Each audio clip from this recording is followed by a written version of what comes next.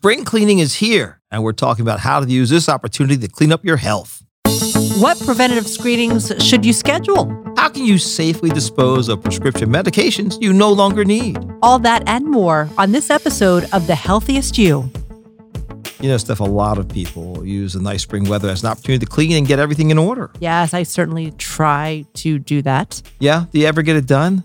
Emphasis on try to do that. My spring cleaning rolls over into summer and then autumn and then you think about winter and then back to spring again. Certainly. Yeah.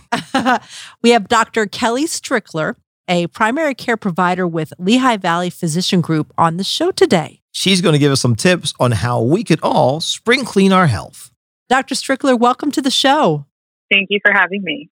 So, Dr. Strickler, as we start to get back to our pre-COVID schedules, everyone is super busy.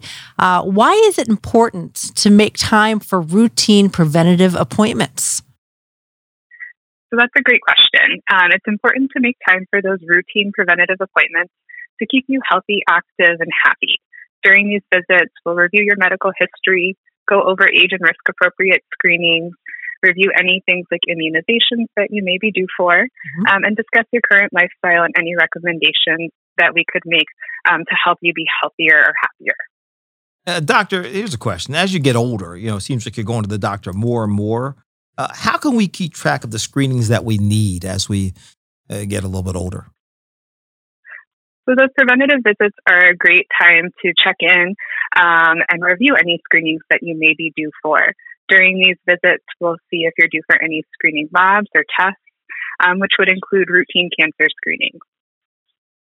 I know over the course of time, especially during COVID, what I did for working out changed dramatically. And this is a great time of year for everyone to sort of reassess their workout routine. So what should you do if you're interested in becoming more active? Should you actually consult your physician first? So if you think you have any chronic medical conditions that could be adversely affected by starting a new exercise routine, you should consult with your physician first. In general, it's best to gradually increase your exercise, the intensity of your exercise, and the amount of weight that you use if you're doing strength training. For example, you could start by walking for about 20 minutes, 3 days per week, and gradually increase this to 5 days per week, or increase the amount of time that you spend walking each day. The most important thing is just to listen to your body. Pushing yourself to do too much too quickly could lead to an injury. I got to tell you, if I listen to my body, I'm on the treadmill for 30 seconds because about 30 seconds in, I'm like, boy, this is horrible. A lot of people clean out their houses and garages this time of year. Are there any type of cleaners or chemicals that we should avoid? There are no specific products that you need to avoid. However, you should always read the label on the product that you're handling and read it carefully and use it as directed. Make sure to wear proper protective equipment, such as glasses, gloves, or masks to protect your eyes, skin, and lungs. If you were to get anything in your eyes, immediately flush them out with lukewarm water for about 10 to 15 minutes, and then seek medical attention. The other important thing is that if you have kids in the home, make sure that you store your cleaning products out of reach of young children. So either high on a shelf or in a locked cabinet. And if you do think that your child has accidentally ingested or handled a toxic substance, or you're just not sure, call the Poison Control Hotline immediately at 800-222-1222. I love those stickers, the poison control stickers, because it's always the face, like with the eyes, it's like, and the tongue sticking out. You remember those? I remember those. You love the poison control stickers. I do. Well, I mean, I love that they give the information, but then the face they use too. Anyway, that's neither here nor there. Are there cleaners you should avoid mixing together? So that's another great question. In general, you can, again, just check the label, and it gives you most of the information that you would need. Usually we recommend just not mixing products, so use different buckets and rags if you will be using more than one product. All right. Dr. Strickler, I think we've all done this. You open up your refrigerator, you slide out that crisper drawer, where nothing, by the way, stays crisp. It actually becomes like liquid. It's like a green, gooey liquid in the bottom of the lettuce. We know we have to throw that out. How about the rest of the fridge and pantry? Are there things people should look to get rid of there? So anything that's expired or visibly rotten or moldy should be thrown out. So be sure to check your expiration date.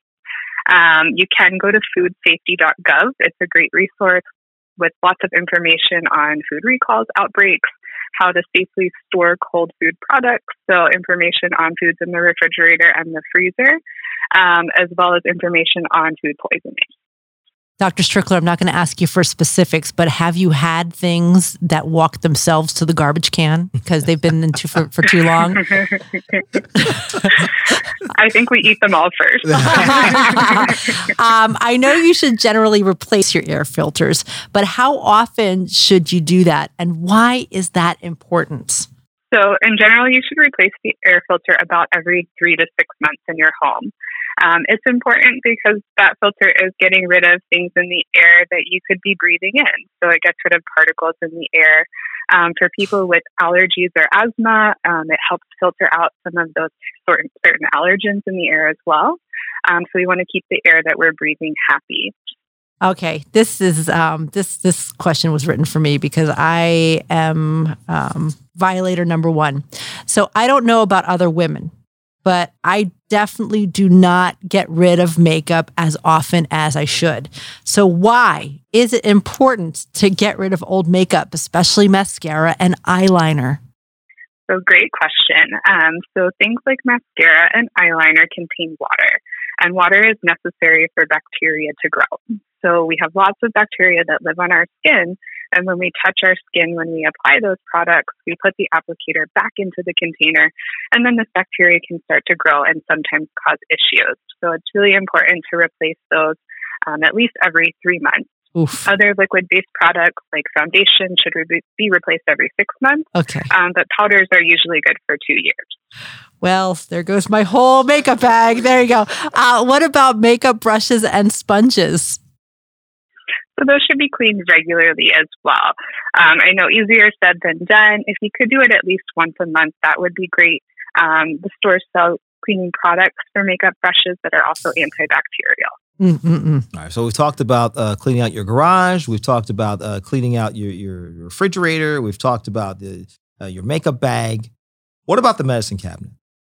How do you go about, if you find things in there, like an old prescription you didn't use up all the way, is there a safe way to dispose of that? Do you just throw it in the toilet? What do you do with it?